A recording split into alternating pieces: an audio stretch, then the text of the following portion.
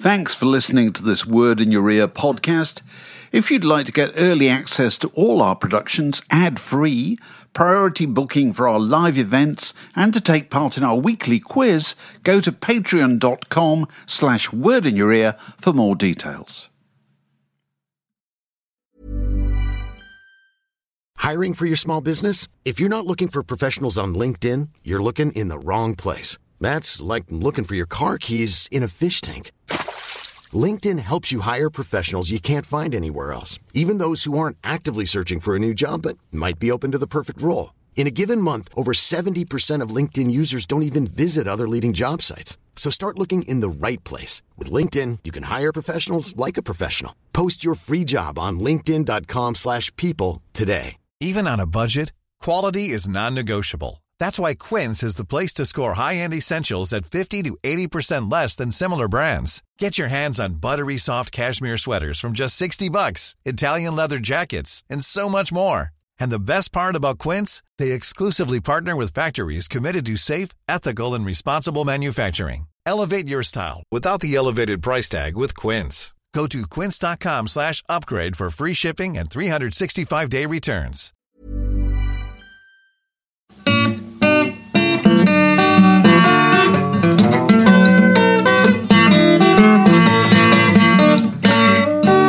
You're listening to a podcast from The Word. Mark, I have a stack waddy you'll be pleased to hear.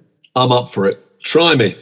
And you remember last week we were talking about that unique little window in 1967 where just about every British pop group suddenly decided that they should go a little bit psychedelic and wear flowered shirts and make different kinds of records.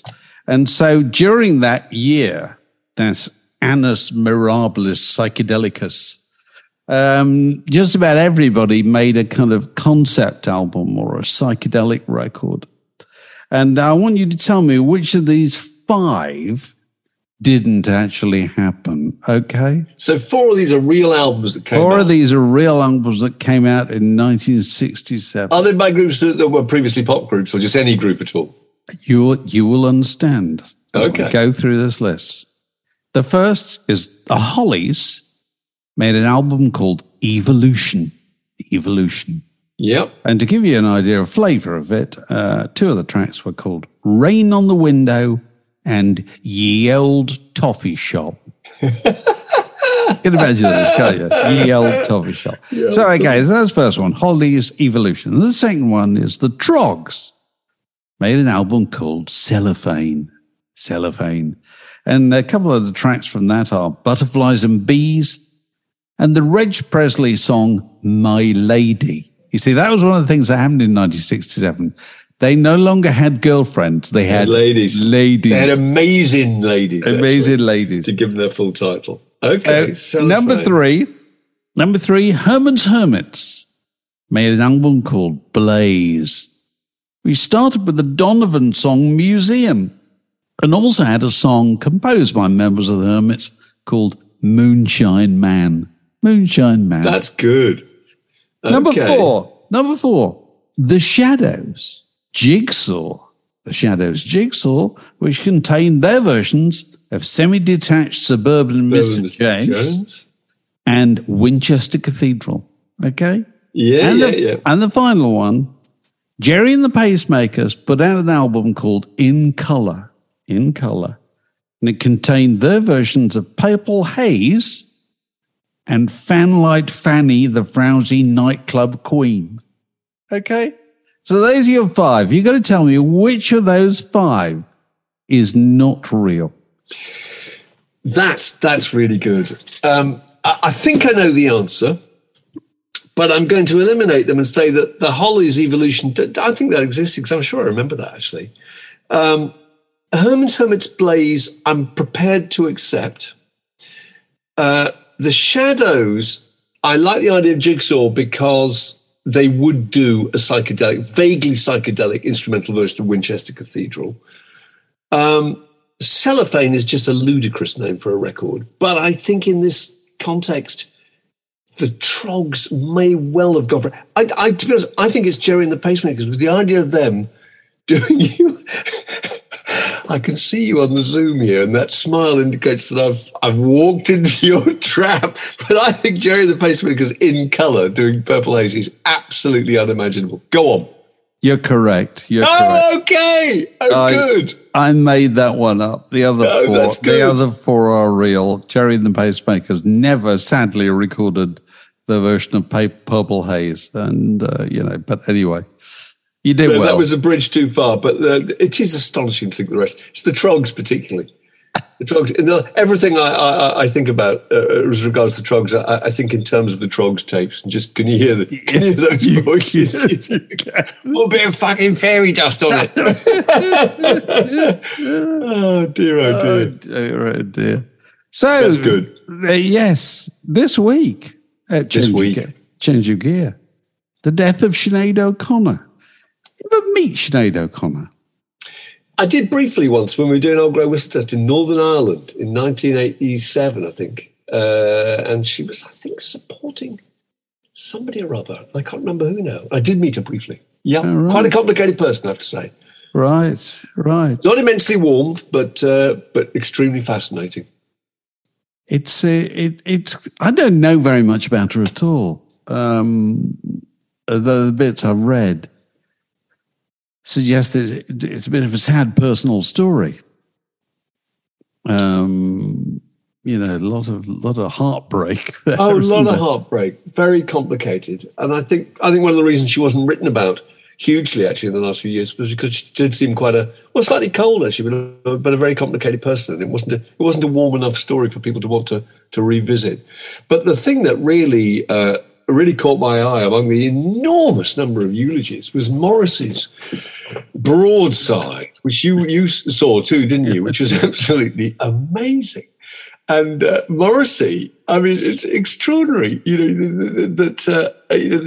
All the things. I think most of the reaction has been about what she stood for, rather than what she recorded. Actually, mostly it's people talking about her ripping up the picture of the Pope on Saturday Night Live in 1992, and of course, has subsequently been proved very much right about her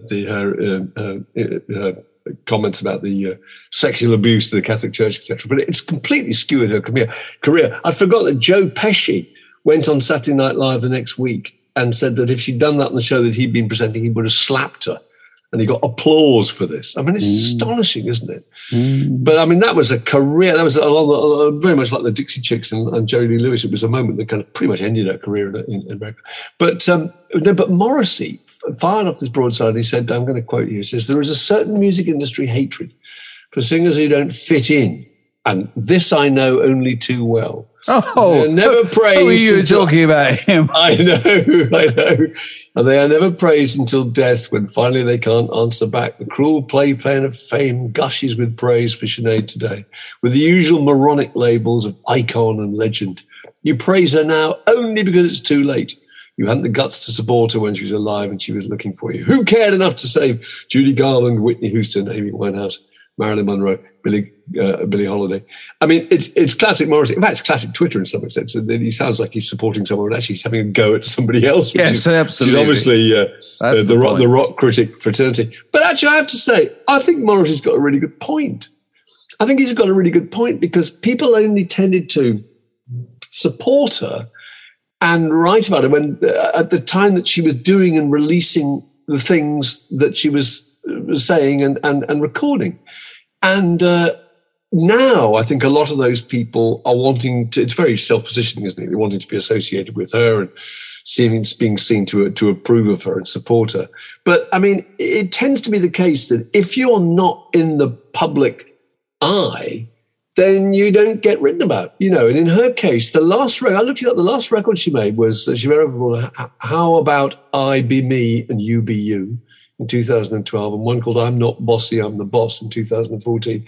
And so there hasn't been much since then. And there's been no excuse for people to reevaluate it. Normally there's a box set, something, everyone goes, hang on a second, this person was incredibly significant. Or, there's one of those pieces where people just look at the most influential people of the 80s or 90s or whatever. And I don't think there's been very much there. And also, I'm not sure that she's that much played on the radio. Everyone was talking in the obituaries about her wonderful cover version. She did an album in 1992 called Am I Not Your Girl, full of kind of classic American soul. Do you remember that record? I Want to Be Loved by You, Why Don't You Do Right, Don't Cry for Me, Argentina. But I actually don't think, I mean, they may have been technically quite good, but I never got the impression those things were constantly being replayed on the radio, that people were keeping the idea of her alive. And I think that, unless you're active, you just, the excuse to write about somebody and reevaluate them just disappears something. I tell you, the thing that struck me yesterday is that, prior to social media, when prominent people died, there would be like 10 obituaries. Yeah. They would be written by people in the newspapers or somebody on the telly or whatever. Now it's the sport everybody can take part in, isn't it? And there's a great haste to kind of advertise your feelings about this. Yeah. About these things. Well, not just so it goes beyond saying, well, I always liked so-and-so, or I always liked this record. But that doesn't sound like enough, does it? It doesn't sound enough. People suddenly feel that they've got to crank it up. They've got to turn up the dial. I tell you what the word is that it started to become a real issue with me, is that people routinely describe themselves as devastated by the death of a singer or an actor or a footballer or anybody. Devastated. This is a person you'd never met. You know what I mean? If you say you're devastated by that, how would you possibly deal with the bereavements that we all go through in our lives, that people genuinely close to us? You know what I mean? Yeah. I just feel this way of talking about these things is kind of cheapening, our feelings about humanity, and Morrissey's thing is, as you say, it purports to be protective, defensive. They're putting his arm around the legacy of Sinead O'Connor, but really, what he's doing is putting the boot in to the people he really like to put the boot in on. It's the kind of savagery that comes out with these things. And I know there's an obituary in the Guardian of all places, which must have been written. I don't know whether it was. Very often obituaries are written some while before they actually appear, but that's caused a great deal of ire. I saw that too, and actually I went back and reread it. I read it. I thought it was fine. I mean, all it was doing was pointing out there were a couple of things that where, she didn't do things that were in her best interest. But in this particular kind of white-hot situation, nobody will accept anything that's even remotely critical. I mean, I do understand that, but it's just difficult. But I thought that Guardian thing was okay, actually. Yeah, it's just, it's a kind of binary medium, isn't it? You've either got to be completely for it or completely against it. You can't come in and say, I'm just sorry to hear that there's no shades. No, there's no shade in the middle. You've got to be absolutely mortified, Yeah. But no, it's a sad old story, though. It has to be said. Oh, I watched I think you might have seen it too. I watched the footage of her at the Bob Dylan 1992 30th anniversary, and anybody's not seen it, it's worth seeing it. It's extraordinary because this was 2 weeks after she tore up the picture of the Pope, which caused an absolute outroar and drawing attention to child abuse, etc. And so she goes on stage. Chris Christopherson brings her on stage at the Dylan concert, and she's meant to perform, I think it was I Believe in You. And it is worth watching because for about 2 minutes, she just stands there waiting for these boos and this very aggressive reception to die down. And it doesn't die down. And then she goes into a kind of half-sung, half-spoken, kind of improvised version of Bob Marley's War. Until the philosophy which hold one race superior and another race inferior is finally and permanently discredited and abandoned everywhere is war, etc. I mean, it's just gripping, isn't it? And Christopherson comes on and whispers in her ear. What he actually said was, "Don't let the bastards grind you down." And she turned to him and said, "I'm not down." So it's an electrifying moment, and You know, I can see why people felt very strongly about her. She did a lot of very unconventional things. Yeah. And also this week, the death of the rather less legendary Randy Meisner of the Eagles. Yeah. Which is, if you look into it, that is an extraordinary story. When did he leave the Eagles? 77? He left in 77. I mean, he was part of the original group with the backing band for Linda Ronstadt. And he wrote things like Take It to the Limit. And sang the high part on that, the main vocal. You know, he must have made sufficient money out of that to have never worked again, because he almost didn't work again. He almost didn't work again. I mean, I just had a quick look at that. Yeah, he died of a chronic obstructive pulmonary disease. And had obviously been ill for a long time, and left the Eagles in 77 because he was just so exhausted by it all. Also had a massive falling out with Glenn. But also shy. Yeah. Really shy. Didn't want to be in the spotlight. You see, I think this is quite interesting, you know, that, you know, being a professional musician can be a rough old life. Yeah. Being a really famous professional musician can be an even rougher old life, actually, you know, because if you don't have to deal with massive public attention, that's relatively easy, isn't it? Dealing with you've got to have a thick skin to survive, don't you? We've had this conversation many times before in the light of, you know, my favorite example of this is Richard Thompson, Nick Drake, and John Martin, all roughly the same age, all roughly the same kind of background. You know what I mean? And Richard Thompson just found a way to deal with it. Yeah. The other two never really did, you know. You know, some people just have a survivor's instinct about them. Yeah, they do. And other people just don't. And Randy Meisner has obviously, you know, been in bands for a while, and then suddenly the band he was in, the Eagles, was suddenly enormous.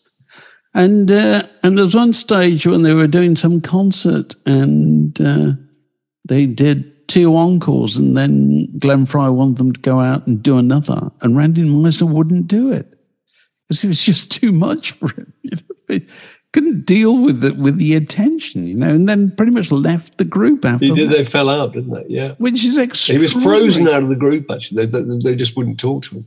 Really? Oh yeah, that's a horrible story. And then and then the rest of his life marked by, you know. Well, the 2 interesting things happened, didn't they? 2 very odd things. One was the thing about the imposter. Did you follow that? Oh, no, go on. Oh, yeah. At one stage, there was an imposter impersonating Don Henley, racking up huge bills, this, that, and the other. This guy was arrested. He was put on bail. He jumped bail, and he reappeared a month later doing exactly the same thing, but now impersonating Randy Meisner, who I suppose was less recognizable. It might have been easier. I don't know. Actually, he did look quite like Randy Meisner. I saw a picture of him, you know. So he was conning shops and hotels and conning women, apparently, which gives you some indication of the aphrodisiac power of being a rock star, that 20 years after the event, he pretended to be Randy Meisner. Women were apparently floored by this. And conning musical instrument manufacturers. I mean, that's a bizarre story. But the other story, which is just, it's very sad and complicated. And God. Just, again, an indication of just how you cannot predict the way people's lives are going to turn out. That his wife, his second wife, I think it was, died in an accident in 2016, taking a rifle case down from a shelf in one of the rooms in their house. And inside the rifle case, he somehow had been put a pair of spurs from his cowboy boots, and she tilted this thing and it slid down the case and knocked into the hair trigger, and the gun inexplicably was loaded, and the gun went off and killed her. I mean, why you would pack away a rifle that was loaded, I have no idea. Why indeed would you have a rifle in the first place? I don't know. It's a complicated story. But that's that. And this guy must have, I mean, he really, since 1982, has done virtually nothing at all. He joined Poco again. He was a member of Poco, wasn't he? Yeah. But otherwise, I mean, living on the presumably still absolutely colossal royalties from the Eagles. And just thought something else about Morrissey, actually. So I'm just going to mention this. We talked about Morrissey earlier. It struck me as really fascinating how quickly people's reputations can change. You know, Morrissey, in 2006, there was a TV program about, the greatest living British icon. voted by BBC viewers, 2006. So what is that? 17 years ago. Where do you think Morrissey finished up in that? Oh, was he high? Come on. He was second. He was second. So David Attenborough was first. Morrissey was second. Who was third? Yes, Paul McCartney. So Morrissey was above, for BBC viewers, above Paul McCartney in the greatest living British icon. And, you may not be aware of this, but Morrissey, in the last couple of weeks, has been touring this country. And I bet you got no indication that happened. No. I just happened to be following something on social media and someone had said something about it and saying how wonderful he was. And I looked at the replies to this and, of course, the usual amount of bile. But Morrissey has toured Britain very, very recently to great success, to just absolutely adoring crowds. And yet we've heard nothing about it. No, yes. It just goes completely quiet. Isn't it extraordinary? I suppose it probably depends, although it's a bit, social media, if it's your major source of information, which it increasingly is, it's kind of self-fulfilling thing, isn't it? That if you happen to follow lots of people who are Morrissey fans, you probably would be aware of that stuff. And if you don't, you wouldn't be, It's all, it depends on your particular enthusiasm. But normally I think you'd see reviews in papers, you're just hearing about it, you'd be aware it was going on. But it's not. It's closed down to just hardcore Morrissey fans and nobody else is commenting on it. So that's extraordinary. So it was number 2 in the great. Number two. If they did that poll again tomorrow, where would it be? I don't think you would be. Not very high. Not there at all. So what else has happened? Well, Oppenheimer. Our film's too long. Definitely. Oppenheimer's 3 hours long. Have you been? I haven't been. No, I'd really like to go. I'd like to see that. I'd really like to see Barbie too. I think they both suffer. Barbie, everybody who's saying it's absolutely fantastic. I'm sure it is. I'd love to see it. But Oppenheimer, 3 hours. Mark Billingham, our old pal, tweeted the other day, a really good point about it. So if movies are so expensive to make, why are they making them so long? Surely it would saving millions and millions of dollars. But they're not interested. You see, if you're making Oppenheimer, you're not interested in making it cheaper at all. No, really. Because the whole deal is it's huge. So scale becomes, it stands in for loads of other things, doesn't it? Really, if you do something long enough, it seems really important. And I've. It's like, and also the thing about long things, I think, is that once something's 3 hours long, the need for it to have any kind of narrative coherence has completely gone. Yeah. Because nobody at the end of 3 hours is possibly remembering anything that happened 3 hours earlier. It's just been overtaken by a succession of experiences and sensations. Whereas if you watch, I tell you what I watched last night, my birthday treat. You sat on the sofa in the afternoon with a cup of tea and watched The Taking of Pelham 1, 2, 3. Oh, great film. Walter Matthau, 1974. Fantastic, basic thriller set in the New York subway system where Robert Shaw and a bunch of henchmen hijack a subway train and get $1 million out of the city. But the point about that film is it's kind of an hour and a half or whatever. And therefore, I could sit down and I could write the plot for it now. I could probably do that from memory. I bet you can't do that with Oppenheimer or any film that's 3 hours long.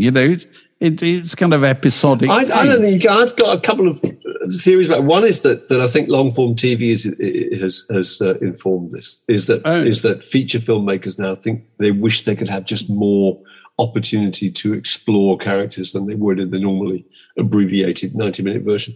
But the other thing I think is that it's just like what you were saying, is that here's the statistic, here's the thing. I found a piece in Variety this morning, and it was saying that most of the highest grossing films in history fall between 2 and 3 hours long. And only one Oscar Best Picture winner, which was Annie Hall, comes in at just about an hour and 30 minutes. So that, I think, indicates two things. That to the consumer, length indicates kind of, to some extent, substance, but certainly value for money.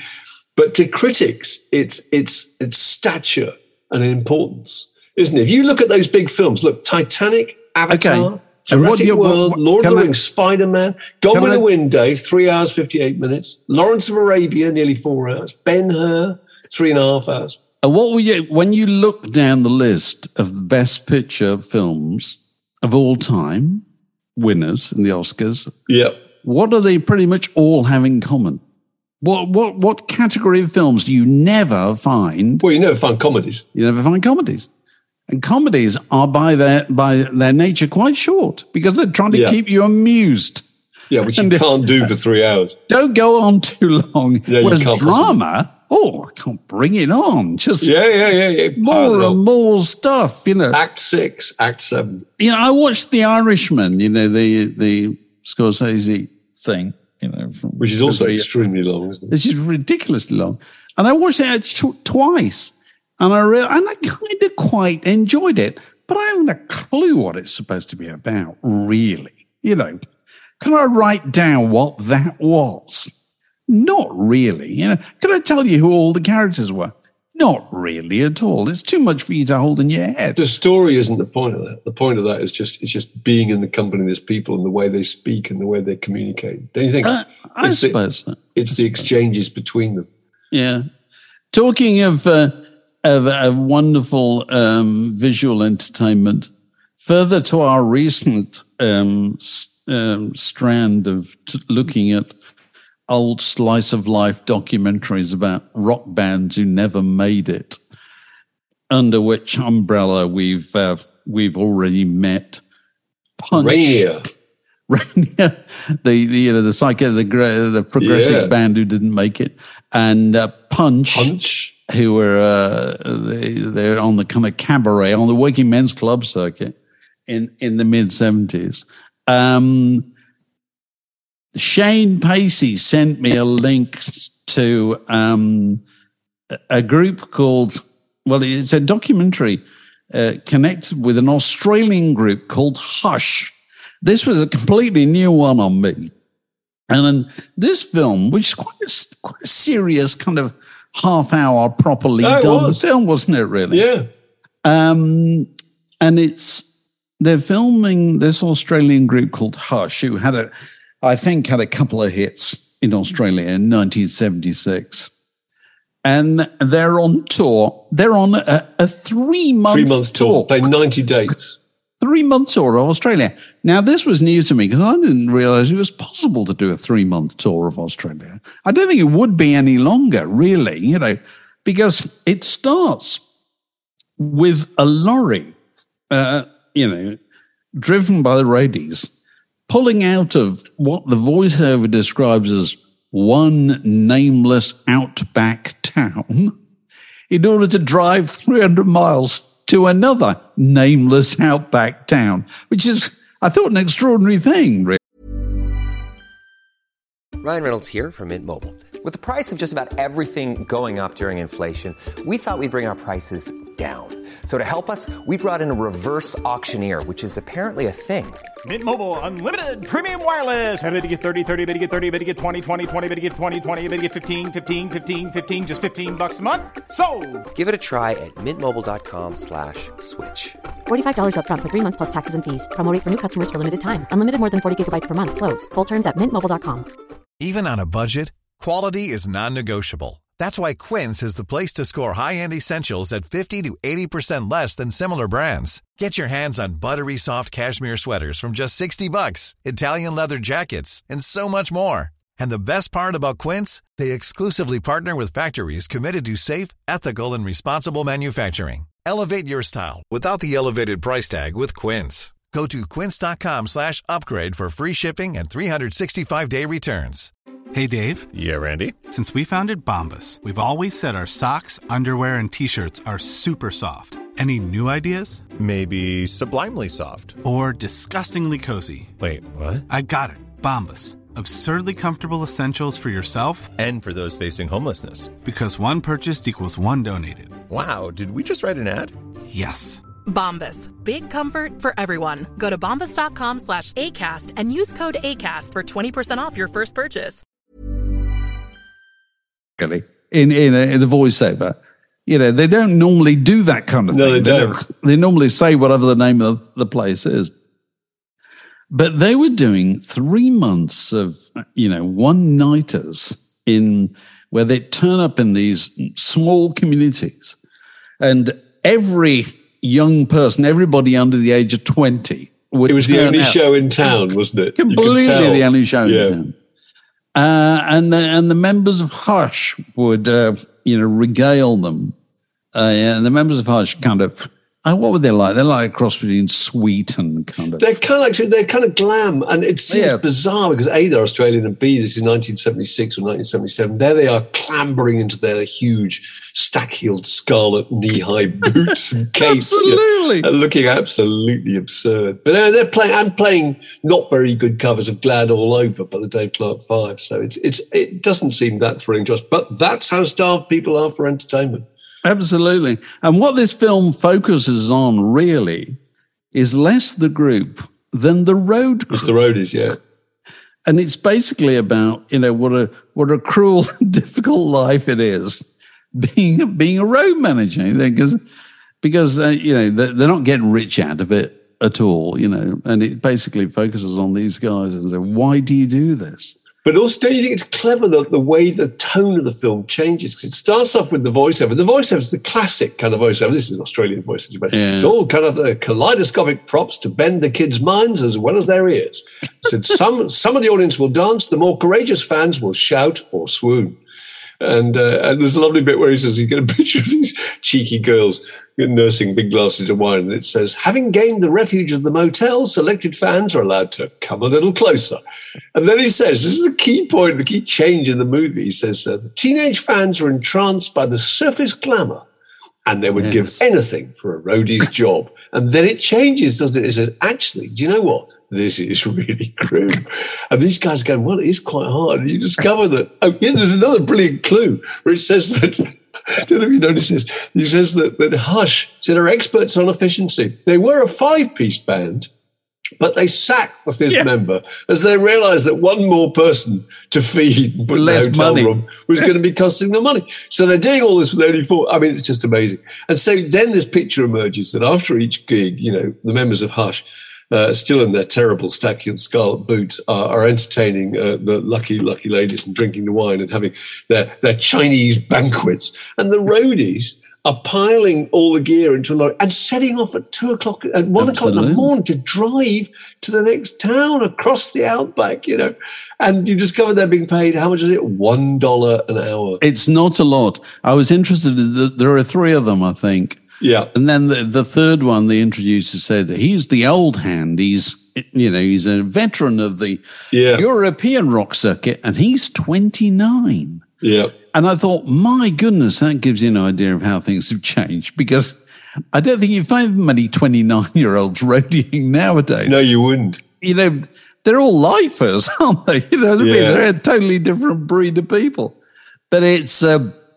No, it's really worth seeing because it's got a genuine tang of 1976. Oh, it has, and you want the interviewer to go back to the band and put it to them and say, it's a proper piece of journalism, and say, do you feel bad about exploiting yourself? And they sort of do. They do. And the band go on about the fact that actually the roadies have got bigger egos and they want to be rock stars themselves. Who are the people throwing the TV sets out of the windows and getting us in all this trouble? It's not us, it's the roadies, So that's their defense. But I did think it was amazing, and it made me think that, if that kind of thing was to be happening today, that would be the subject of a kind of industrial tribunal, don't you think? People are being sued for gross exploitation. Yeah. So contrast that with that picture I sent you.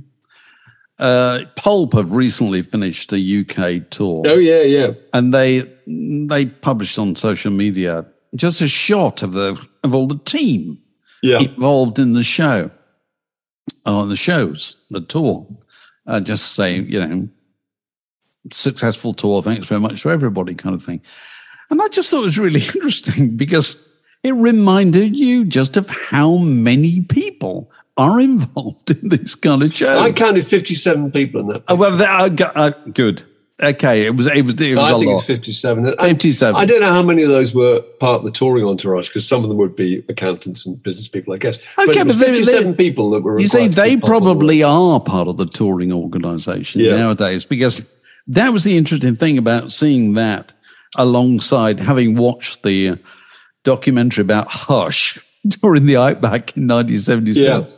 You know, the scale of a production nowadays, because obviously you got the band. You know, let's work it out who was there. I mean, we don't know, but you can work it out from what you know about how bands function. Yeah. You know, there'll have been a drum roadie, there'll have been a bass roadie, won't there? Yeah. All specific people. There are people doing the back line.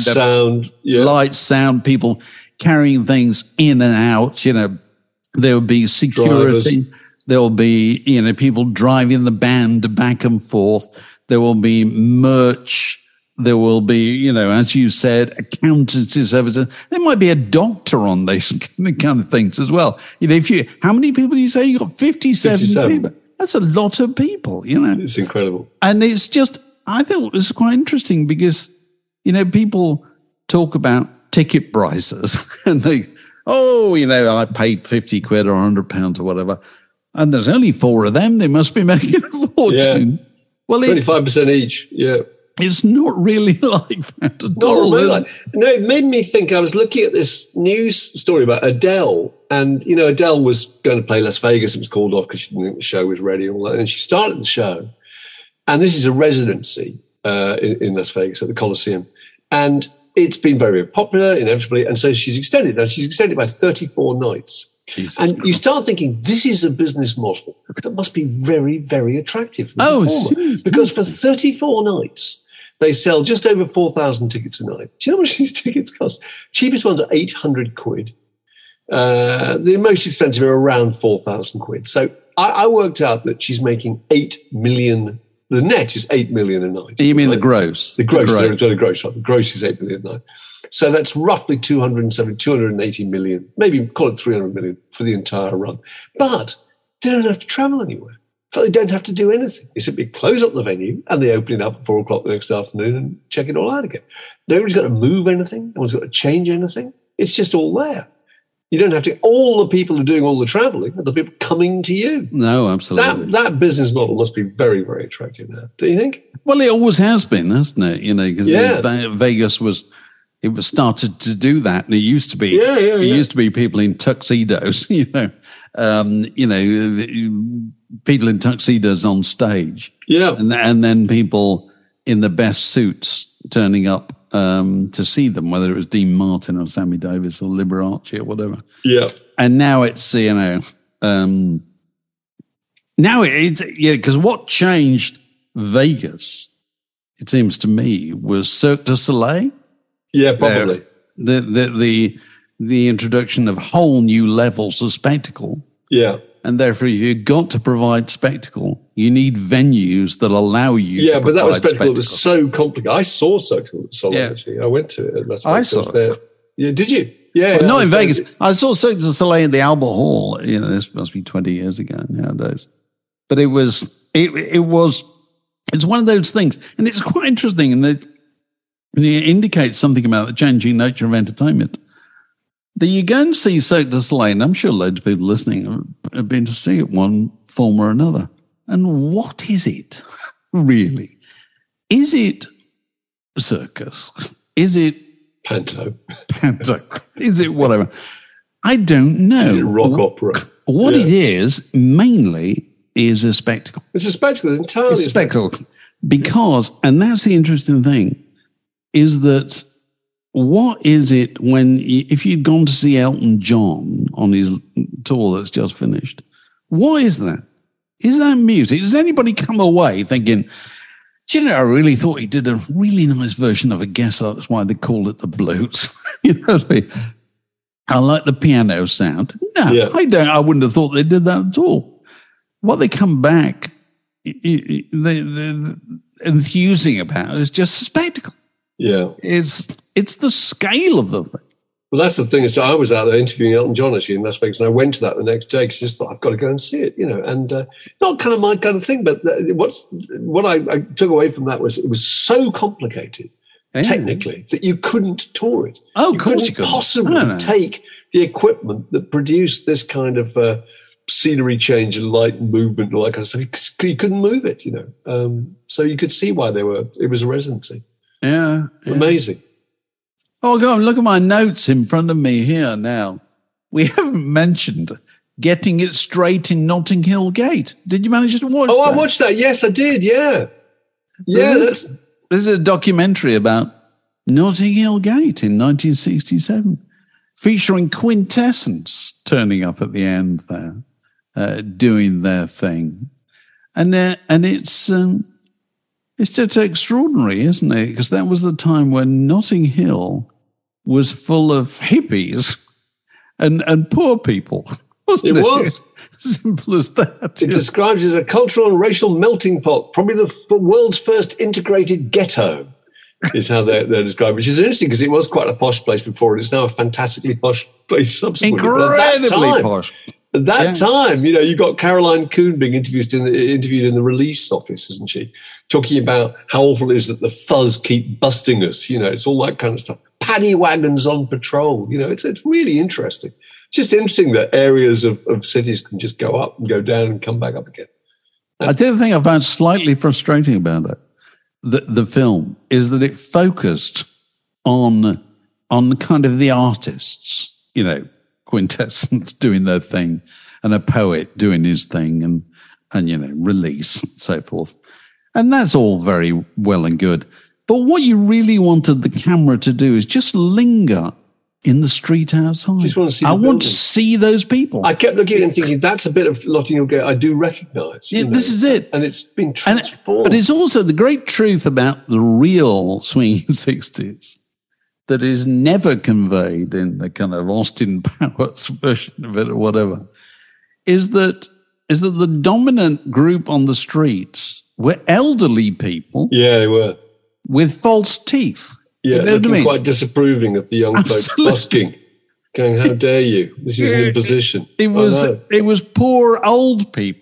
Because they were just there, It wasn't a kind of youthful pleasure zone. No, absolutely. Like it subsequently became, But no, that's it's interesting to see. It is. And if you've got any more tips for old slice of life documentaries with musical content, particularly, if you find these things on YouTube.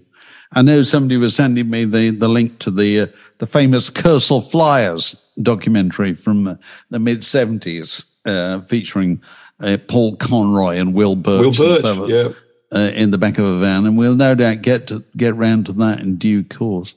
But if you've got any other suggestions, anything you've found, send it to us. As I say, I am planning in my head a weekend at the NFT. Look, wouldn't it be great? Screaming of all these little time capsule documentaries, be really good fun. It'd be really compulsory. Absolutely. Right. So Dylan's motorbike crash, Mark. Well, I'm just very interested in this because I'm interested in the idea of how slowly news used to travel.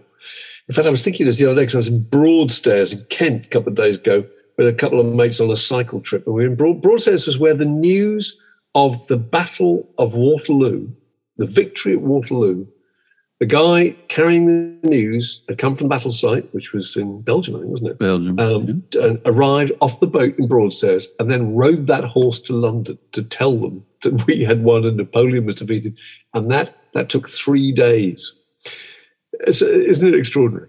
3 days that news to get through. And in 1966, we're recording this on the 28th of July, on the 29th of July, 66, which 7 years ago, was Dylan's motorcycle crash. And equally, the news took an incredibly long time to get out, partly because, of course, he wanted to get out.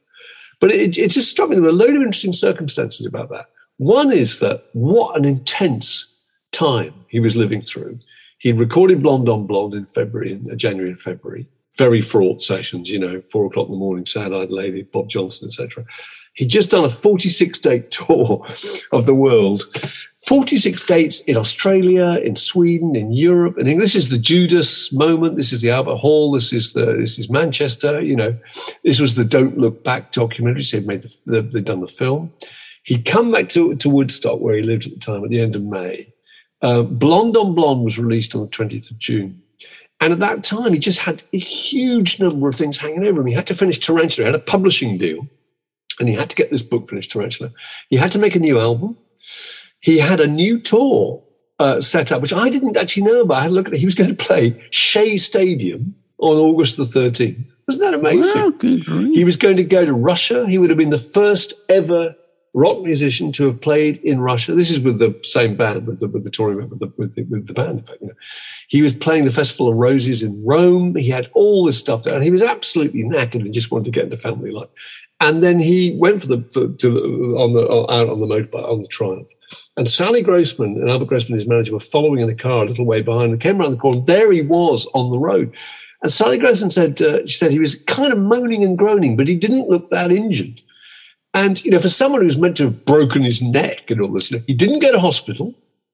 He went to a doctor an hour away, which is in itself pretty extraordinary. And he convalesced for a bit. Robbie Robertson claimed that he had seen him in a neck brace. There are no indications this is true at all. And as far as I can see, the only reporting of this story was a 2-sentence mention in the New York Times, which was headlined "Dylan Hurt in Cycle Mishap." And then eventually Melody Maker on the 13th of August saying Dylan has broken neck vertebrae. Oh, that was really interesting. And it also began this period where he was really out of the public eye for quite a long time. You think how intensely he was in it. Well, it seemed a long time at the time, didn't it? Because it really did seem a long time. People didn't disappear in those days. No, they didn't disappear. And this was the Summer of Love. You got to remember, the Summer of Love, you'd think he'd be right at the... He wasn't. The only thing he did was John Wesley Harding, which had nothing. He'd gone in the furthest possible direction, the opposite way with John Wesley Harding. I don't think he released anything at all in 1968. Nashville Skyline in 69, and he did play the Isle of Wight because there was so much money involved. Self-Portrait, these weren't they weren't fully realised records, really, were they? New Morning, sort of, made the Pat Garrett film. Then there was the Dylan album, which is a contractual filler in 1970. He didn't really reappear till 1974. So I thought that was quite interesting, really. How little we knew about him and how little we knew about what had happened. And also, we still don't know. Now, we don't know really what happened. It was obvious that there's a bit where there's a newspaper article I found where Grossman is apologising for the fact that he can't play an Italian festival. And he says, my client will not be available again until March 1967. This was in August 1966. So he decided to say to the outside world that he wasn't going to be available. But it's interesting, isn't it? I love these things that are still mysterious after all this time. You see, that is the genius of the greatest sustained mystique in popular music. Yeah. And that's all the product of him sticking rigorously to the policy of never apologize, never explain. Yeah. Since 1963. Yeah. That's the way he's been. And keeping that kind of distance has stood him in such good stead. Whereas everybody else, something goes wrong in their career, they go rushing to the microphone. They go to the sofas, as they used to say in the days absolutely. of Oprah Winfrey or whatever. I have to go out and explain. You don't make anything any better at all. Whereas, and I like the idea that Grossman used to refer to him as my client. Yeah, that's great. It's not like Brian Epstein. He didn't talk about the boys. No, my client. I know, it's good. Got a rather wintry tone about it. That has. I know. It suggests that there'll be a huge lawsuit if you speculate about what he's been up to. And by not doing anything at all, it just makes it more. It's just like him recording the music for a sort of Victoria's Secret's lingerie. Yeah, he just didn't say anything about it. So we don't know to this day whether he did it because it was just amused him, or because it was really good money, or it was just being ironic. Well, it'll be all of those. But it doesn't matter. It doesn't matter what he was. It's just him being him. You can't possibly explain any of it. And the worst possible thing to do is talk about it. Yeah. No, I didn't. The time it takes to take news to travel.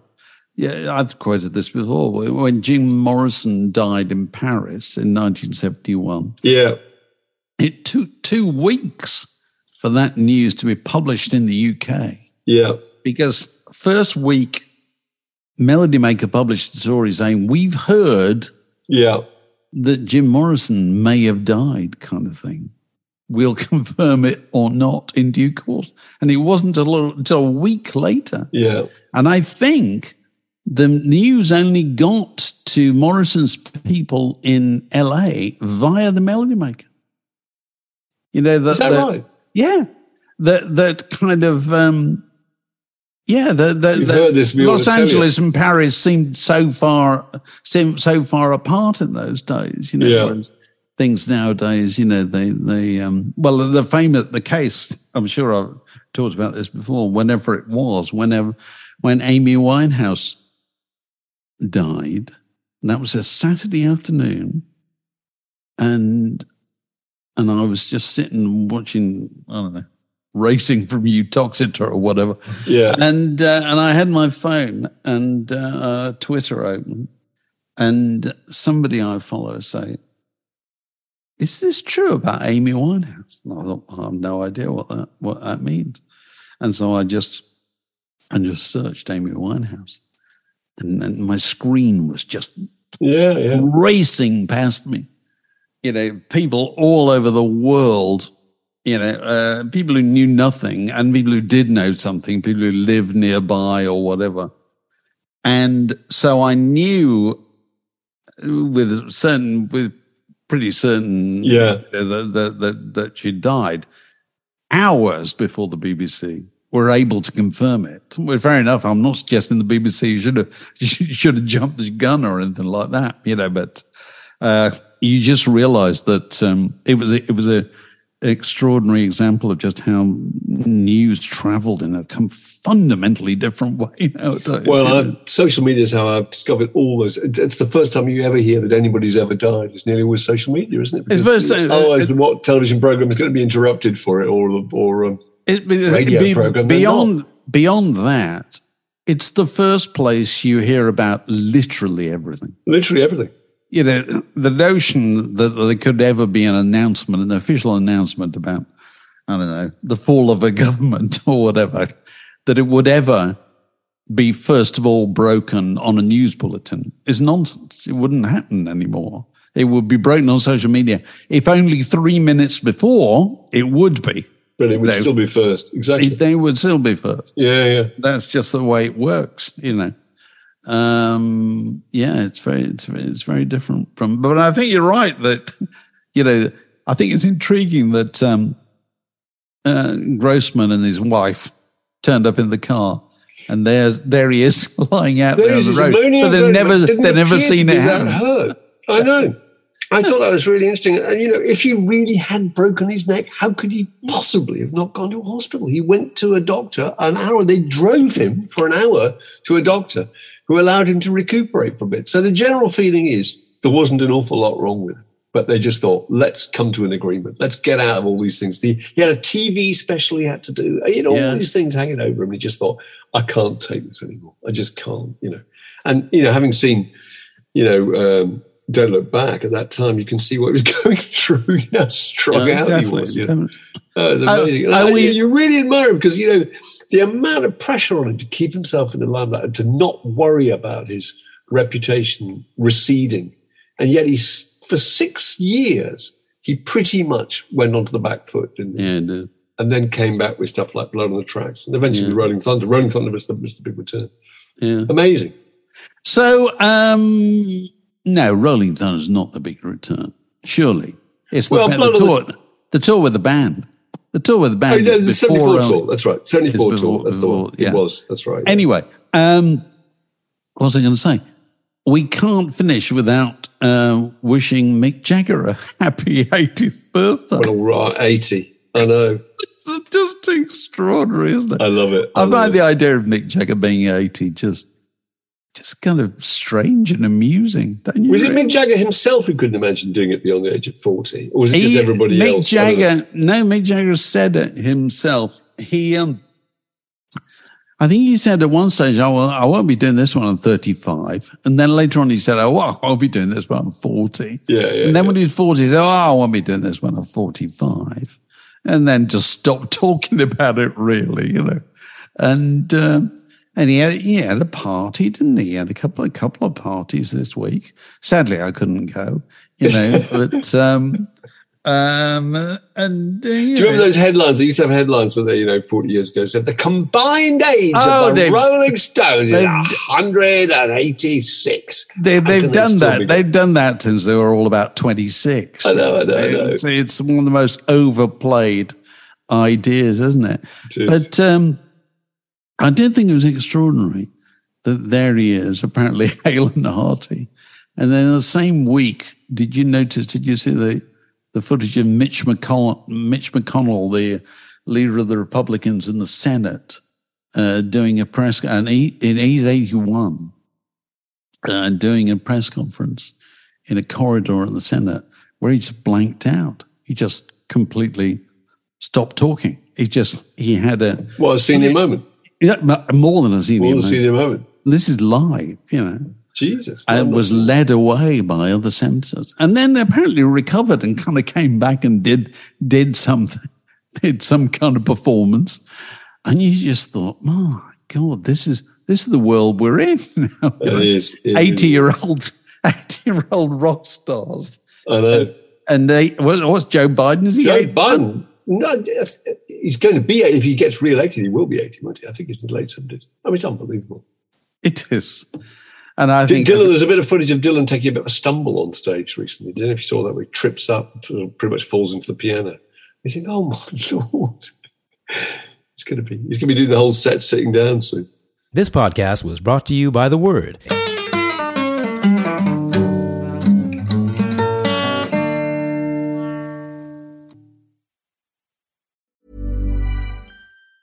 Are you ready for truly hydrated skin? Meet Hyaluronic Body Serum, a breakthrough in body care from Osea. It's clinically proven to instantly increase hydration by 161%. Their lightweight, fast-absorbing serum delivers 24 hours of nonstop hydration for silky smooth skin without the sticky afterfeel. Osea's latest innovation combines the magic of their best-selling Hyaluronic Sea Serum with a new formula that's good for the whole body and 5 types of hyaluronic acid to target every layer of the skin. Osea is a women-founded, women-led brand that's been crafting seaweed-powered products for nearly 30 years. The best part? Everything Osea makes is clean, vegan, cruelty-free, and climate-neutral certified, so you never have to choose between your values and your best skin. Treat your skin to clean, vegan skincare from Osea. Get 10% off your first order site-wide with code SUMMER at OseaMalibu.com. That's OSEAMalibu.com, code SUMMER.